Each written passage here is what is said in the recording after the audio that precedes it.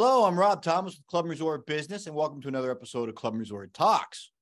Today's episode is sponsored by Peacock and Lewis, a premier club amenities design firm with a rich history of designing award-winning clubs of distinction. From the first clubhouse in 1961, the team has built an impressive record of achievement in private club master planning, architecture, and interior design. Learn more at peacockandlewis.com. Now, let's get to Phil Caron, our senior editor. Phil, how you doing? I'm doing well, Rob. How are you? Fantastic. No complaints. What have you been seeing in the news? A lot of stuff going on. There has been. It's been pretty busy this past week. I'm going to start it off with a fun story that we had this week out in the Pacific Northwest at Alderbrook Golf and Yacht Club in Union, Washington. We had not one, not two, but three golfers got a hole-in-one on the same hole on the same afternoon, which was pretty amazing. Richard Ives, Randy Shelton, Kieran Collins all recorded a hole-in-one on the sixth hole at the club. I was just looking that up before we came on. Depending on which tee they're using, the hole is anywhere from 153 to 176 yards, par three. The head pro there at the club said the odds of that happening in one afternoon, he looked it up, was 27 trillion to 1. I'll take his word for it. That sounds probably about right. That's pretty amazing. I guess I've probably heard stories of two people getting a hole-in-one on the same hole same day, but three is a very unique event for sure. 27 trillion to 1. I'll tell you what. That's no joke. 150 plus yards to 170 plus. Yes. It's not like it's 100 yards with a funnel going into the hole. I mean, that's pretty impressive. Well, I'd like to hear from the superintendent about that pin placement. Has that, traditionally been a hot spot for aces, or is just like some random out of the blue? 27 trillion to 1. Oof. Yeah, I know. That's actually would be interesting to know whether that's a common hole for them to have a hole-in-one on. Which led me to a thought, Rob. Have you ever had a hole-in-one? I've not. No, there was a 3-week period where I stopped within 2 inches of the cup 3 separate times. Really? So close. So I just figured one of those was going to fall in. I've been playing for 35 years now. No aces. So how about you? Not me. I've probably come. I was trying to think about that. I've certainly come within a few feet. I don't think I've not been less than a foot from the cup. I've certainly been within 5 feet, perhaps 4 feet, somewhere in there. But speaking of somebody related to me, though, my father actually did get a hole-in-one, and I was recalling as before we came on here, I'm pretty sure this summer is the 40th anniversary of it. I think Dad got the hole-in-one on the country club I grew up at. It's in the 8th hole. Speaking of short distances, it is, if I recall right, it's 90 yards. So you have, hit kind of like I don't know, 3/4 of a wedge or something up to it. And actually, I missed it. I didn't play golf. That was probably one of the few days I didn't play golf with him. It was just him and my mom went out and played. And yep, he got the hole-in-one. I'm pretty sure it was 1983. So Congratulations, Dr. Caron. Yes, how about that? 40 years. He doesn't even, honestly, Dad doesn't even play anymore. I don't even realize, he probably hasn't played in a decade. And honestly, hats off to him. He mostly played golf because it was something to do with his son, who did want to play golf, right? So that's fantastic. Yes, he's the one that has the hole-in-one on me. I might have been the better player when we were playing most of the time, but he's got the hole-in-one and I do not. So hats off. That brings an interesting debate. Online is always here. If you get an ace on a par 3 course, does that count? Does that count as a hole-in-one? I mean, obviously it's a hole-in-one, but you get 9 shots at it or 18 shots at it. Does that count as opposed to a traditional 18-hole golf course where you get maybe 4 shots? Right. And indeed, as I don't know if I've mentioned on the podcast, but I think that course I grew up at was a par 3 golf course. Actually, there was one par 4, but it was still kind of considered a, what do you call it, executive par 3 course kind of thing. So I'm giving your dad credit. A hole-in-one's a hole-in-one to me. That's what I think too, certainly. Yep. Now, maybe if you play the same hole 100 times in a day as some kind of a stunt and you get an ace, maybe that doesn't count. I don't know. Yes. It's still pretty hard to do. But my dad wouldn't have been like that. You play the hole once and, you move on to the next hole and all that. He certainly wouldn't have tried a stunt. Good for him. Yeah, good stuff. But anyways, other news this week, I was thinking too, the nice thing is I'm noticing a lot of work being done at clubs, old clubs that were shut down or courses that were shut down or reopening again. It's nice because I feel like we're knock on wood here. I'm hoping we're in a sort of a post-COVID phase here. We were in, COVID, as we know, kind of shut down the world and shut down everything. And in our world, of course, that meant not a whole lot was happening with clubs and golf courses. But as I noticed, Detroit Golf Club, they finished some restorations last month, and just in time they are now hosting the Rocket Mortgage Classic this weekend, actually, as we're recording here. Second phase of the project just finished last month. It was $4.3 million. It's a renovated dining area on the second floor of the clubhouse, also a new women's locker room. That's a follow-up then to the first phase was in 2019, $4.5 million. New pro shop, redesigned main dining room, patio overhaul, and facade improvements. So, and it's also that story I'm mentioning talked about how business has really taken off at the club since the club started hosting Rocket Mortgage Classic. They've seen a boost in revenue, increase in members.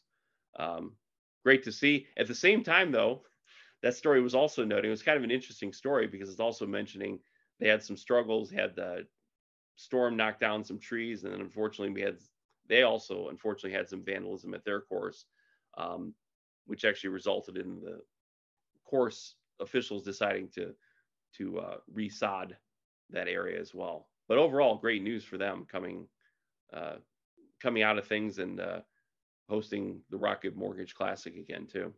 Yeah, golf was one of the few things that was first allowed to take place during COVID, as we were in the midst of it. And a lot of courses and clubs, private clubs, have benefited from that. And we're seeing the fruits of all those extra golfers right now with the capital expenditures. It's good news. And hopefully the level of play continues to at least maintain and not start slipping again as it was 5 years ago. Right. And indeed, when I was mentioning about COVID, I was talking more about, well, and you said that, the big work being done at courses and everything. As we know, yes, play itself was doing quite well because it was one of the early activities that people could continue doing or start up doing during the pandemic. The other one, a new facility is being constructed in Sioux Falls, South Dakota, Mapleton Golf Club. And I guess there was a big step this week on that. The city council in Sioux Falls and the county commission voted to rezone 210 acres of land to allow for construction of the club. Work could start as soon as later this year or spring of 2024. As I understand it, that obviously golf is going to be the main amenity at the club. Spaces will also feature some lodging as well as a restaurant and bar. So great seeing all this news about clubs, getting some big projects done. And from what I've been able to tell too, it seems like we're not really even concentrated in one part of the country. I've seen news throughout Northeast, South, out West, Midwest, Pacific Northwest. Seems to be everywhere, which is good to see. Yeah, fantastic. It's nationwide and good for Sioux Falls. I know. How about that? I have an old friend I grew up with who lives in South Dakota. Maybe he can visit that place. I believe he lives fairly close to Sioux Falls too, if I'm not mistaken. So give you a good excuse to go visit the club and your friend. That's right. How about that? I'll tell you what. One bit of news that I'd seen is Capstone Hospitality recently did a secret shopper case study, and which they went to, or they contacted 100 different private clubs, ranging over from $2,500 initiation fee to $120,000 initiation fee. So I mean, high end, entry level, whatever. And they were looking for membership information, and they found some really interesting stats. I think it was 26% of the clubs they reached out to didn't even respond, which is shocking. This was all done by email or by the club's online information form. So it was right there. A good portion of them responded within 2 hours, which is ideal. I think 23% within 2 to 6 hour window, and 9.5% took about 1 to 3 days. That's a lot in this society of quick, and people want information and they want it quickly. Only 8.1% made an effort to reach out to Capstone, and they under the guise of secret shopper, not, hey, this is Capstone Hospitality. Under the guise of being a secret shopper and a potential member, only 8.1% reached back out to them after the initial contact, meaning, hey, you know, these are our fees, you know, our monthly fees. Here's our initiation fee. And then that was it.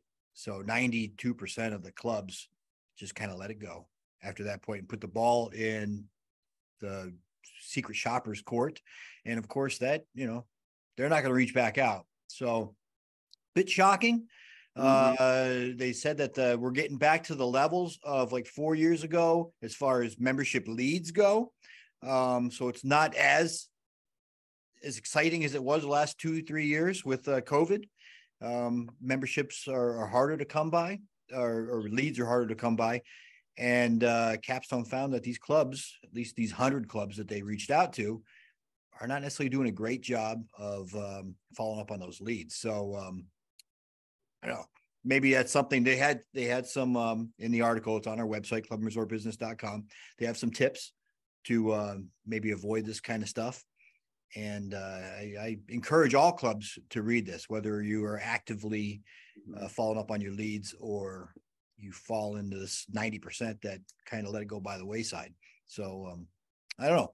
Good news and bad news, I suppose. There is some good news in the article. It's not all doom and gloom. Right.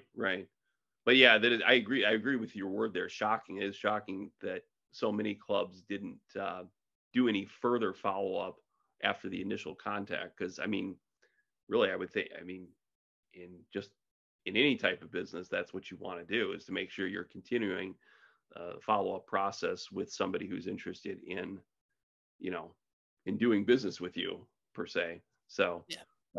Seems like common sense. It is, yeah. And I think it'd be great. People go to clubandresortbusiness.com and look at the tips offered there. Be helpful to clubs. Wondering too if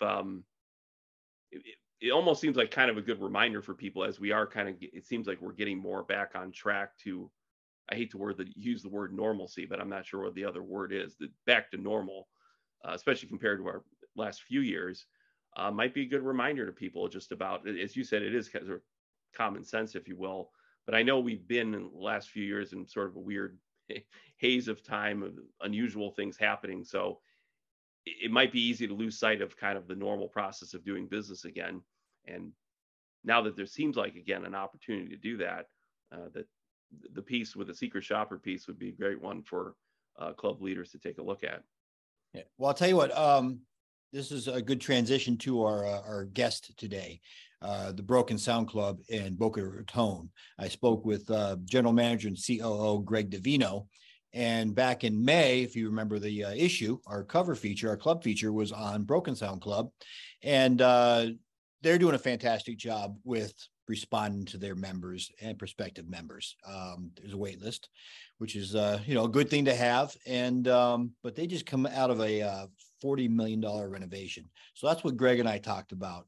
Mostly that, as far as his club goes, but also about what the future holds, not only for Broken Sound Club, but what he sees in the industry, say 5 years down the road, 10 years down the road. So I look forward to sharing that interview with y'all. So just stay tuned. Hello, I'm Rob Thomas with Club and Resort Business, and today we're speaking with Greg Davino, General Manager, CEO, COO. I just talked to him and I botched it up.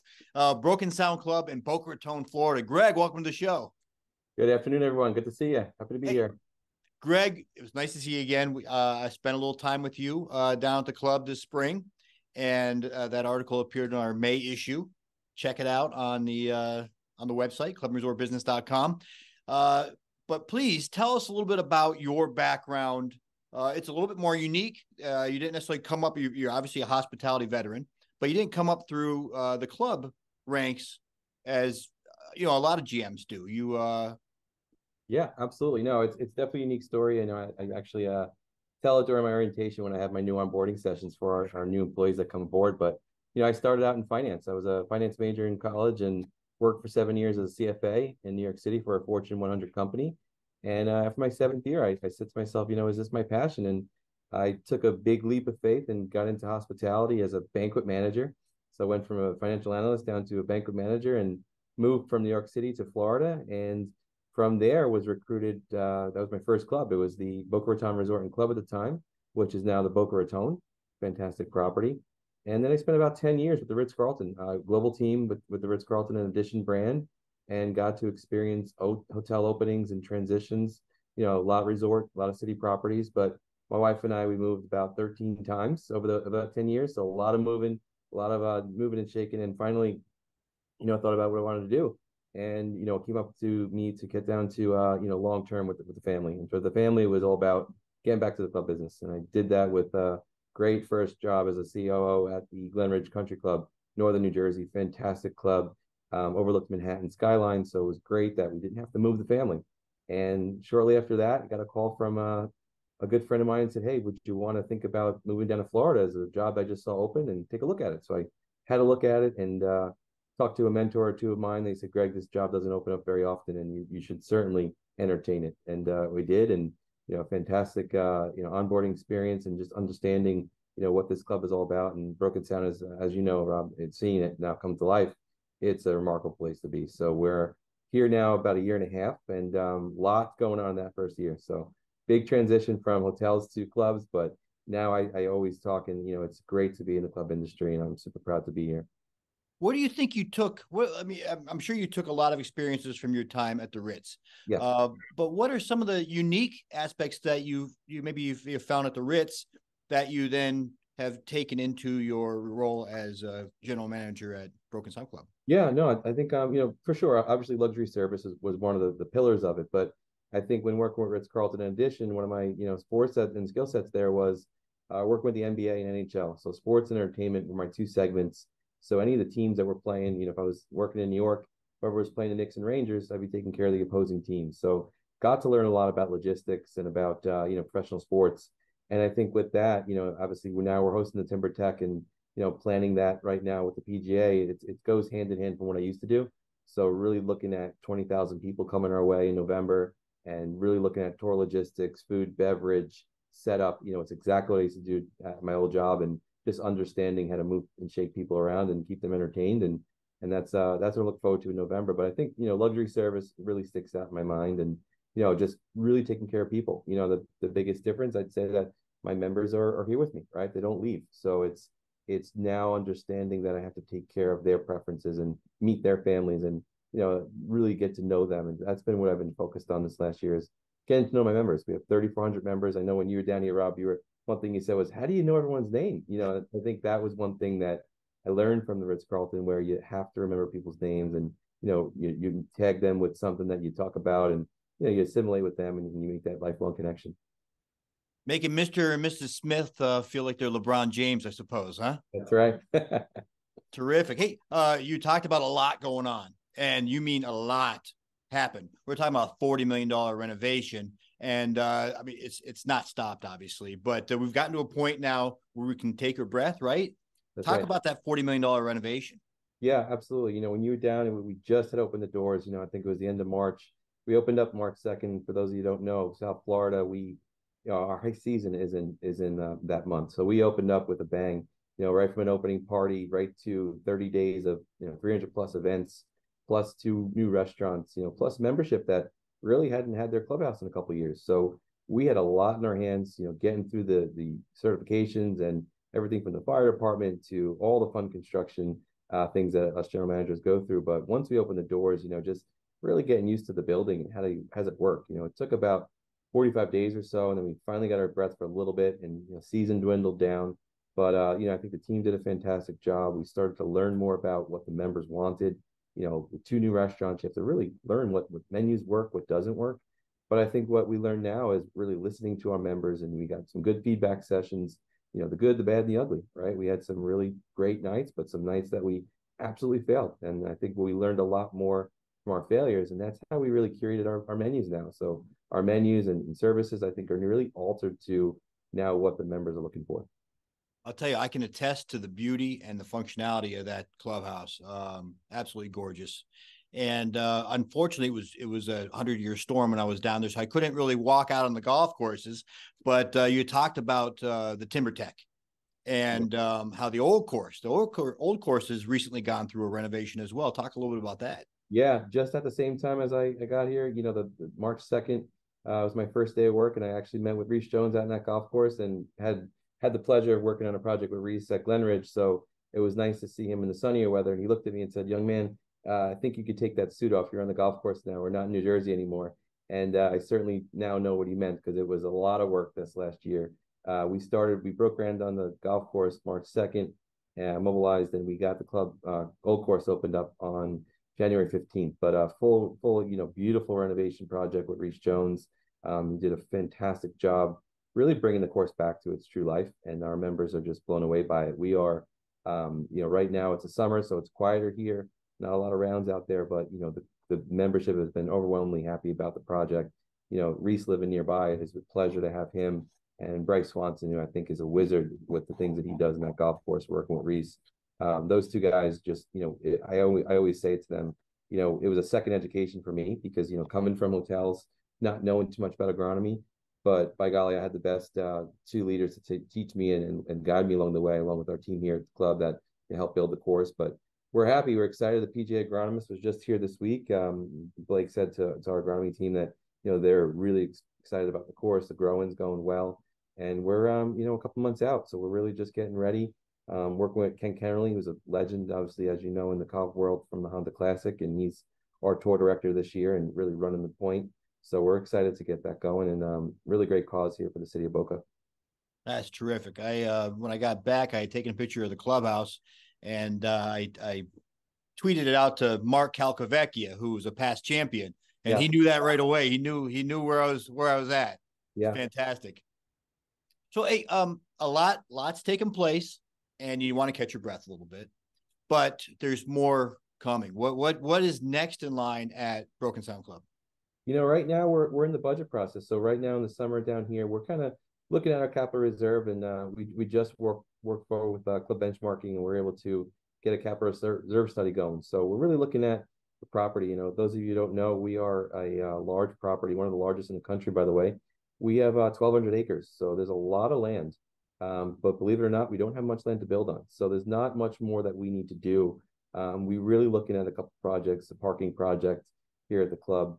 With a lot of new members coming in, now that the club's about to turn 35 in November, we have a lot more needs from feasibility. So looking at that as far as traffic studies, getting members to and from safely. So looking at parking, we're looking at, of course, our tennis community is exploding with a great program there. So just got some new pickleball courts, looking at how to maximize those spaces and look at certain areas there. But our spa, salon, just really summer projects right now. We're kind of, we want to give our members a break. Our members have been through a couple of years of, as you saw, a lot of projects. So we are kind of excited to get them in our spaces, get ready for the higher season. And we just found out, it's our members are really full time. We have a lot more members now playing golf in the summer, even though it's hot. But really just getting ourselves ready for the next 5 year, being strategic with it, just thinking about how can we maximize our spaces and get to know our new building. Yeah, I don't blame them. That's a beautiful course, beautiful property, whether it's high season or low season. Get out there and play some golf, right? It's 97 degrees today. You'd mentioned it's hot. I'm sure you had some golfers out there on the golf course. Yeah, we did. It's funny. I had a budget meeting earlier. Like one of my members said to me, "Greg, I've never seen you without a suit on." I said, "Well, golf course is closed for maintenance today. Restaurants closed. We're doing maintenance in there. It's a summer, but we have our other golf course going. It still has a full tee sheet in the morning, so it never stops. It's golf country." Yeah, bizarre. Hey, let's get your crystal ball out for this question. We're talking about the industry as a whole. Yep. 5 years, 10 years. What do you see? Obviously, COVID hit us all hard, but it was a bit of a boost for the golf industry, at least. What are you seeing 5 years down the road, 10 years down the road for us as a whole? Yeah, I was just talking to my old club, my old co-president, and the GM who took over my last role at Glenridge. And they're a very different club than us. They're a city club, so they're right outside Manhattan. And I asked them how's their summer going, and they're exploding. Even 3 years after COVID, they are taking on a lot of new families. So they have a lot of family programming going.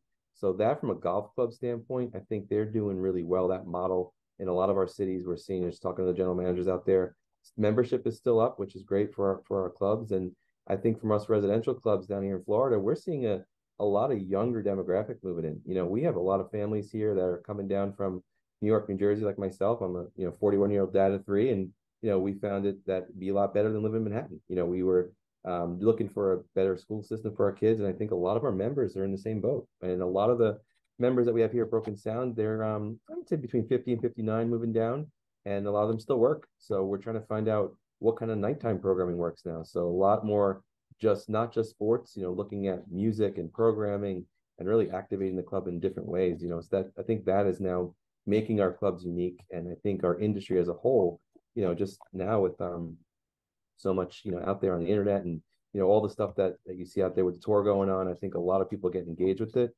And I really enjoy the fact that companies like Top Golf and Pop Stroke are making golf more mainstream. And I think that's something that we see a lot more people with interest coming to our website. Pickleball has now exploded across the country, as everyone knows, but that's another area we're noticing new members who are not golfers. They're kind of getting into pickleball and tennis and really integrating into our communities that way. So I think 5-year plan, I'm really optimistic about this. I think a lot of people are enjoying the safety net and the sense of community, especially with the residential clubs, where you have a lot more than just golf and tennis and pool, where you're really finding new friends and families, and being able to celebrate that, and nice place to eat as well. Yeah. I'll tell you what, we if it's taught us one thing, a lot of people can work from anywhere. So why not work someplace where it's beautiful? It's luxurious. It's Florida, right? I mean, exactly. It's a great place to hang your hat. Yeah, no, certainly. It's funny. I had a member that just came back for a family party, so she flew down and she said, "Greg, I'm up in the Hamptons for the summer," but she goes, "It's just my paradise." And I think that's just how you sum it up. A lot of people from here, they do head up north, but they come back down. We're getting a lot of members already asking us, where's the programming list for next year? What's coming down the pipeline? And it's not even the 4th of July yet. So, this 4th of July, just talking about numbers here, we're looking at 650 people for our barbecue. That's a large number for us on a Tuesday, right? But it's nice to see that many people are here in Florida full year round. So it's good to see that kind of numbers, when just 5 years ago, before COVID, you'd have 150 people or so. Now it's it's nearly quadrupled. So it's great to see that. That's fantastic. I love sharing success stories, and that certainly is one. Yeah. Greg, thank you very much for joining us, and I look forward to seeing you again soon. Great. Thanks, Rob. Looking forward to it.